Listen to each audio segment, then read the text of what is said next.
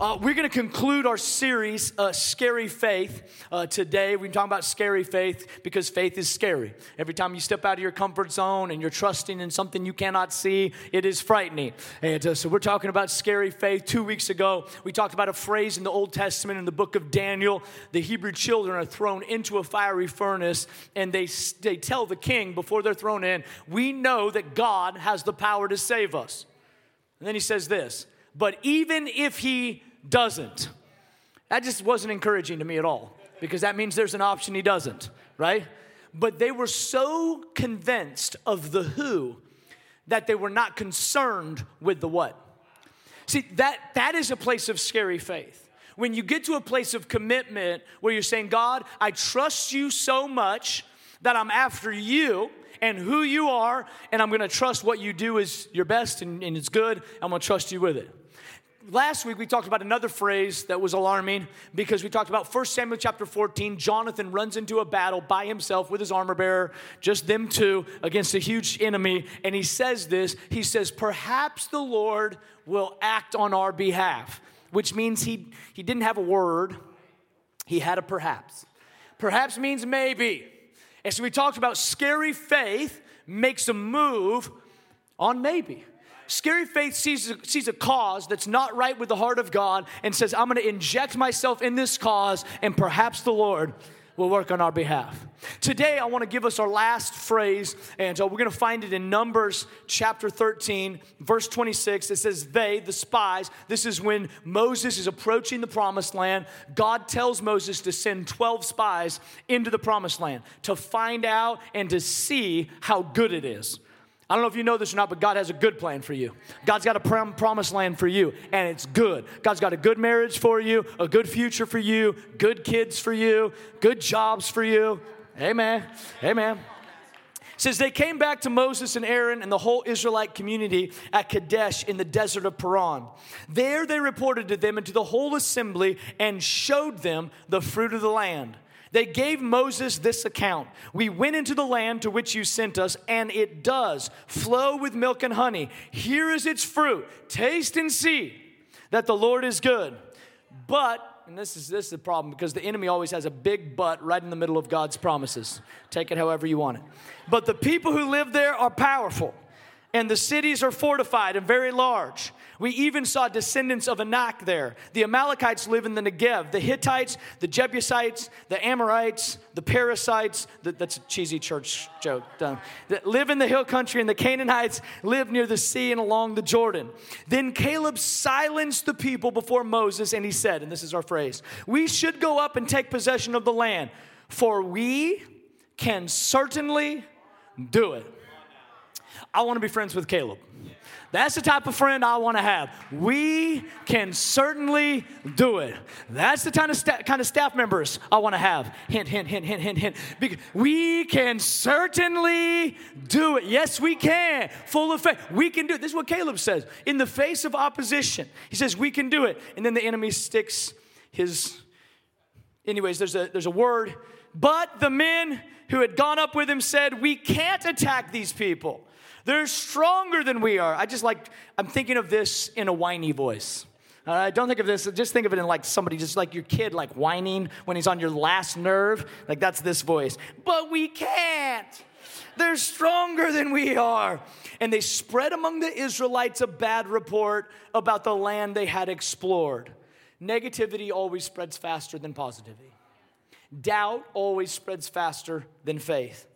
It says the land we explored devours those living in it. All the people we saw there are of great size. We saw the Nephilim there. The descendants of Anak come from the Nephilim. We seemed like grasshoppers in our own eyes, and we looked the same to them. Scary faith. Caleb had this confidence. I mean, crazy confidence that in the midst of a battle that his buddies were sure that they would lose, he had this confident courage to be able to say, we can certainly do this. I mean, that's crazy courage. I found this to be true about courage, is that people that are on a winning streak have courage. Winning streaks breed courage. Losing streaks breed uncertainty. I don't know if you're as unspiritual as I was last night, but I was watching some of the UFC fights. Yeah, it's up, all of them. That's what I meant by that. Oh, and as I was watching them, you would see people come into the ring so full of confidence. And if they got beat, it was interesting how they looked differently. All of a sudden, they came in with a strut, came in talking trash, and they came out with their head hung low, ashamed, hurt, bruised. Confidence usually is a byproduct of our circumstances. And that's my concern with Christianity, is for many of us, we only have confidence when God does what we want him to do. If God's doing what we want him to do, we have confidence. We have faith. Man, we got faith. Why? Because God's doing something for you. But do you have the same confidence when he's not? Because it's been my experience as I've served the Lord that there have been a lot of times that God's not working or not moving the way that I want him to work or move. And my confidence now wanes in light of the circumstances that I find myself in. For some reason, Caleb had a faith that still was strong in the midst of a losing streak. They were losing, the circumstances did not look good, and for some reason, Caleb still has this courage that says, hey, everybody, shut up. What are you talking about? We can certainly do this. Man, doesn't that sound good? Sounds good just to say it. That's the perspective you should have in 2020. You can certainly do this. That's what you should say to your job. That's what you should be saying to your family. That's what you should be saying to your church. That's what you should be saying to yourself. We can certainly do this. And I want to look at this because why does Caleb have this confidence? And how do we have this same type of confidence no matter if we're winning seemingly or losing seemingly? And the Bible says, if you read earlier in our text, we didn't read this part, but it says that God spoke to the spies, to Moses, to send the spies into the promised land, and he told them to do one thing. He told them to explore it. Now, when he told them to explore it, he wanted them to taste of it. He wanted them to see how good it was. I think this is how God works in our life a lot of times. He shows us a glimpse of the future. You ever had some vision for your life where it's like, yeah, I want that, or I'm going after that, and it's exciting.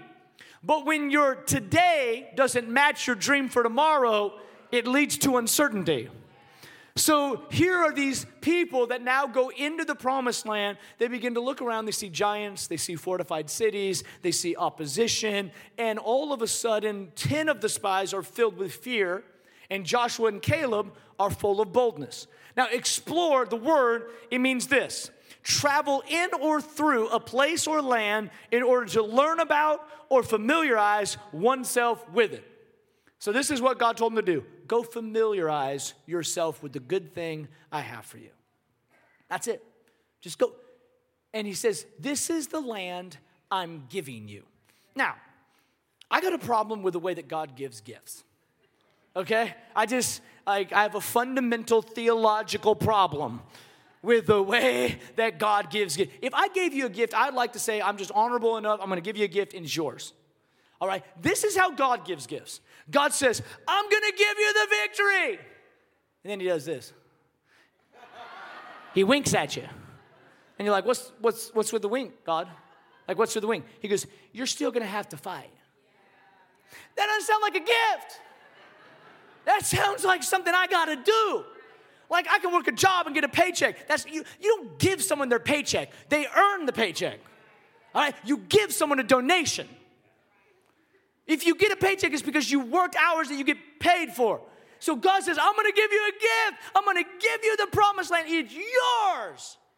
And you're going to have to fight about 337 battles before you get it. See, that doesn't seem right to me. But this is the promise that God gives them. If they would fight the battles, he would bring the victory. So the victory is guaranteed, but the participation in the battle is up to them. So Joshua and Caleb, went to explore the land, but there's another word, and this is where the 10 spies were filled with fear, because instead of exploring, they evaluated. Evaluate means this, to form an idea of the amount, number, or value of, to assess. So instead of exploring the good thing God had for them, they evaluated if they were able to get the good thing God had for them. To explore, Caleb and Joshua looked at all the good things of the land. To evaluate, the 10 spies looked at all that was opposing them in the land. Two words with vastly different meanings. And God said, I never sent you to go evaluate if I could win or if I couldn't. I already said that I have the victory. I told you to go and explore. I told you to go look and see the good thing that I have for you. You know, when you're looking at the will of God for your life, it is not to evaluate if God can bring it to pass. When you're looking at the will of God for your life, it is to explore the good thing God has for you, to foster faith and belief in you for today so you can apprehend it in your tomorrow. That's what faith does. In 1954, there's a man by the name of Roger Bannister. And he was the first person to ever run a sub 4-minute mile. And in history, that no one had ever been able to crack the 4-minute mile. But in 1954, he ran the mile in 3 minutes and 59 seconds. And shortly thereafter, a lot of studies say in the next 18 months, there was over 13 people that ran a sub 4-minute mile. Now, what does this say about us? Is that as soon as people saw that they could, they did. All these years, nobody could do it. But as soon as one person did it, now someone had in their idea, in their mind, it can be done. And now since over 1,400 athletes have cracked the 4-minute mile. Because once someone did it, it was a possibility for others to do it. I'm going to tell you how your faith works. When you begin to have scary faith and begin to do things that no one has done, it begins to pave a way and open a door for others to have the same kind of faith and do the same kind of things that you did. What Caleb did, the boldness and the courage that he had when he said, certainly, we can do it. He was breaking a boundary. He was breaking a ceiling and making a way for them to be able to go through. I believe what God's called Church 1132 to do is not to follow other people's faith. I believe God's called our church, which is me and you, to begin to stand on the front lines of the battlefield of faith and to break through and to make room for everyone else to be able to do the same thing that God has called us to do. That's scary faith. A faith that doesn't follow, a faith that leads. A faith that leads. Let me give you a couple things about scary faith today. Scary faith walks differently. See, people with scary faith, there's just something different about them. Scary faith makes someone walk differently. You know what, most Christians, they walk with their head hung low. Woe is me. Sometimes not even proud of the gospel that they champion. Are you a Christian? Maybe, sometimes. Ashamed of the God they profess, trying to make excuses and defenses. I'm telling you, that should not be. The same Spirit that raised Christ Jesus from the dead dwells in me. That should breed some type of confidence and some type of courage. And I should be able to have my head held high because of what's in me. Because of what's It walks differently. Scary faith doesn't shy away from difficulty or trouble. It makes moves confidently. We learned this last week that you cannot separate faith and action. That faith is synonymous with action. It's an action word. There's movement involved. Last night we stayed up way too late to watch a 13-second fight with Conor McGregor. And if you know anything about Conor McGregor, he is famous for his walk. He called it the billionaire walk. And he's got his arms swinging. He's Irish. And he's got his arms going. And you know it. It's all over. There's memes all over the internet right now. If you have not seen them, you probably are fasting social media. They're out there. And he has this, it breathes confidence. I mean, he's just like, you do not want to mess with that dude. It's just calm. You know what? I think scary faith puts a level of confidence in your walk that says, yeah, I'm going through a difficult problem, but greater is he that's in me than he that's in the world. Yeah, I'm facing some opposition, but I know my God is watching over, and he's the author, and he's the finisher, and he will finish what he began in me. I know I'm going through something. I'm going through some fire, but he promised me that I wouldn't be burnt. It's confidence. confidence. Scary faith walks into what others run out of.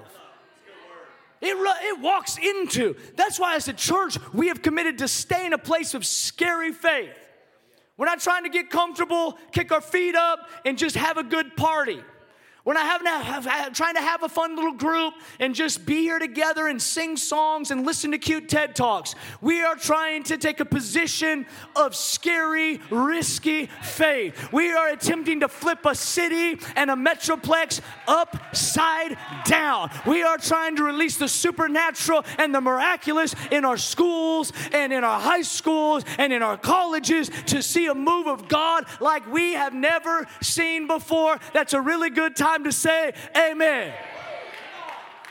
I'll help you just in case you miss it. I'll give you your cue. That's it right there. Scary faith, it walks differently.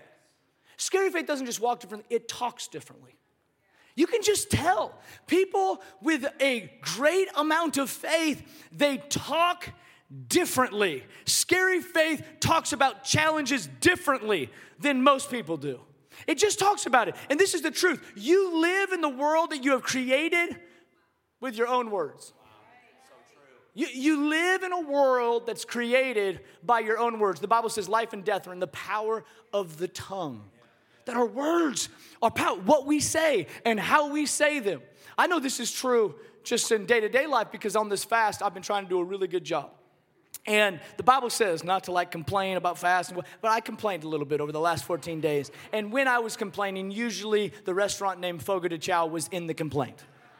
All right, it was, I'm confessing it to you, it was. And so I'm fasting, I was in prayer, I was actually studying for this message earlier in the week, and I'm on my computer, and on the sidebar of my internet browser comes an ad for Fogo de Chao.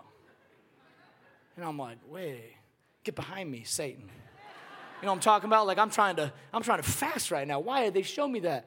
And then I was on Instagram later that day, and all of a sudden on my Instagram feed showed an ad for Fogo de Chao. And I'm like, wait, they're listening. It's true. Alexa is a spy. It comes up just naturally. And I'm like, I am trying to fast. I do not need to see the pictures of the house special one more time. That bottom sirloin should not be seen on my feed again. I mean, it's just too good. It's tempting me. But the truth of the matter is I'm living in a world that I've created with my words. I don't know if there's a better way to illustrate it. Is that I'm saying something and then I'm mad at the temptation that I'm experiencing as a result of what I've said. Most of us, we don't understand that scary faith says, I'm not going to talk about all the ways God failed me. I'm not going to talk about all of the opposition and all of the giants and all of the problems. I'm going to talk about the possibilities of what God can do and what God wants to do and what God will do. I'm going to live in that reality. Now, let me help you. Scary faith doesn't deny the problem. It declares the possibility. Because hyper-spiritual movements will tell you, like, if you say you're sick, that's why you're sick. So, like, you can have strep throat, snot coming out your face, and be like, I'm not sick. I'm not. Yeah, you are. You're getting your germs all over. Go home. Take a sick day. Please, like, save us. But it doesn't deny the fact that God can heal. So I'm not denying the problem. I am declaring the possibility. This is my current condition, but it won't stay like this. This is how I feel right now, but I won't stay like this. I might be broke right now, but I'm not staying broke. I might be sick right now, but I ain't staying sick because greater is He, right? We already said it, that is in me than He. Scary faith talks differently. If negativity spreads, we said this already, faster than positivity. Doubt spreads faster than faith. People say, we got to have people around you to keep you balanced. The world balances you out of balance. I need people that believe the Word of God. I need friends that when I am staggering in my faith will come up and encourage me and build me up and talk some scary sense and some scary faith into my life. Scary faith. Scary faith looks, the third one, it looks differently. It walks differently, it talks differently, but but it also looks differently. I want to show you this because I think this is interesting. In verse 33, we read this. It says, we saw the Nephilim there, the descendants of Anak. They were giants. They come from the Nephilim. We seemed like grasshoppers. What does it say? Whose eyes? Whose? Theirs? Their eyes. We seemed like grasshoppers in our own eyes, which means the enemy didn't see them like that. They saw themselves that way. We saw ourselves as unable to have victory. We saw ourselves as unable to overcome. They said, man, we can't do this. They were not exploring. They were evaluating. And they evaluated that they were smaller than the giants. So, man, we can't do this. I'm going to tell you this. Whenever you put your problem against your strength, last night, all the fights, Conor McGregor versus Cowboy, right? Like, it's whatever. If you pit yourself against your problem, you will lose. You just have to recognize that we need God. We need supernatural intervention. We need help in this world. So if you continue to pit yourself against your problem, you'll continue to see yourself as a grasshopper, as unable and insufficient. But we don't put ourselves against our problem. We put our God against our problem. He comes into the ring for us. The Bible says the victory belongs to God. It's His battle and it's His victory. So now it's God against my problem. Oh, this looks all right. But the Israelites, these 10 spies, they looked at it. You can put it back up there. It says that we looked like this in our own eyes. And we looked the same to them. I'm going to help you in like every area of your life right now. You oftentimes think that people see you the same way you see yourself. So I'm going to be real careful. I don't want to like stomp on your toes too hard. But if you think everybody is judging you, could be because you're just judging yourself. Because people are talking about you way less than you think that they are. But the reason you think you're a failure and you think everybody else thinks you're a failure is because of your own belief that you are a failure. The reason that you think everybody else thinks you're insecure is because you think you're insecure. The reason you think that nobody wants you at the party is because you think that nobody wants you at the party. It's how you see yourself. See, scary faith has a look to it. It's understanding that my problem is not pitted against me. My problem is pitted against God. So I don't have to compare my strength to the giant's strength. All I got to do is know His strength. I got to know His word. I got to know His promise. Jensen Franklin says this: your life will always move in the direction of the dominant picture you allow to reside in your mind. Your life will automatically move towards the most dominant picture you have in your mind. What do you visualize for yourself? Because for most of us, we visualize negativity. We visualize ourselves failing. We visualize the fears that are in our mind. And the things that you visualize, you begin to move towards. If you see yourself as less than in your own eyes, you will eventually be less than. But if you can see yourself the way God sees you, and if you can see God's power the way that it is, because God's power does not work in your best effort, the Bible says God's strength is drawn to your weakness. That in my weakness, then God is made strong. Scary faith looks at God's ability instead of our own weakness. Scary faith looks at God's ability instead of our own weakness. Psalm 20 verse 7, it says, some trust in chariots and some in horses, but we trust in the name of the Lord our God. Do you know how you have confidence in the middle of bad times and good times? You don't trust in you. You trust in the Lord. That's how you can have confidence on the mountain and confidence in the valley. That's why you can have confidence with a job and without a job. That's how you can have confidence with a wife and without a wife. That's how you can have confidence with popularity and without popularity. Is because I don't trust in me. I trust in Him. Jeremiah chapter 17 verse 7 says, but blessed is the one who trusts in the Lord, whose confidence is in Him. That's the secret, is that my confidence is not in Dustin. My confidence is in Him. The city's too big. The giants are too big. The butts are too big. I can't win when they're against me. But against my God? Against him? My problem doesn't have a chance. My fears don't have a chance. These mountains don't have a chance. This city doesn't have a chance. I'm telling you, in 2020, God wants to fill you with a scary faith, a faith that walks different, talks different, and looks different at every problem that shows up in your life. Mark chapter 10, there's a story, and last week we talked about a blind man that Jesus healed. Mark chapter 10, it's another blind man. I love it because the blind Bartimaeus, he's sitting at the gate called Beautiful, and the Bible says that he heard that Jesus was coming by. Faith comes by hearing, and hearing by the word of God. He heard that there was an answer coming. He heard that there was a solution coming, and the Bible says he cried out, Jesus, Son of David, have mercy on me. Cries out to him. And the Bible says the crowd, which is the religious leaders, the teachers, the pastors, they told him, you got to be quiet. He said, shut up. Shh. Stop. Don't even bother him. It was real similar to what happened in the Old Testament when the 10 spies started to shush Caleb and said, be quiet. This is too bad. The battle's too big. This is too much. But the Bible says Bartimaeus wouldn't be quiet. It says he even shouted all the louder, Jesus, Son of David, have mercy on me. And the Bible says that as he cried that out, Jesus heard him, called to him. He says that he healed him. He went away seeing. But the power of this is the stubbornness of scary faith. See, scary faith has a sound. It has a sound. Desperation always has a sound. People get desperate enough, you always hear something from them. There is a sound to scary faith. And I was thinking about just the way we look at our problems. And I thought about this. You see a problem, faith sees a promise. You see opposition, faith sees an opportunity.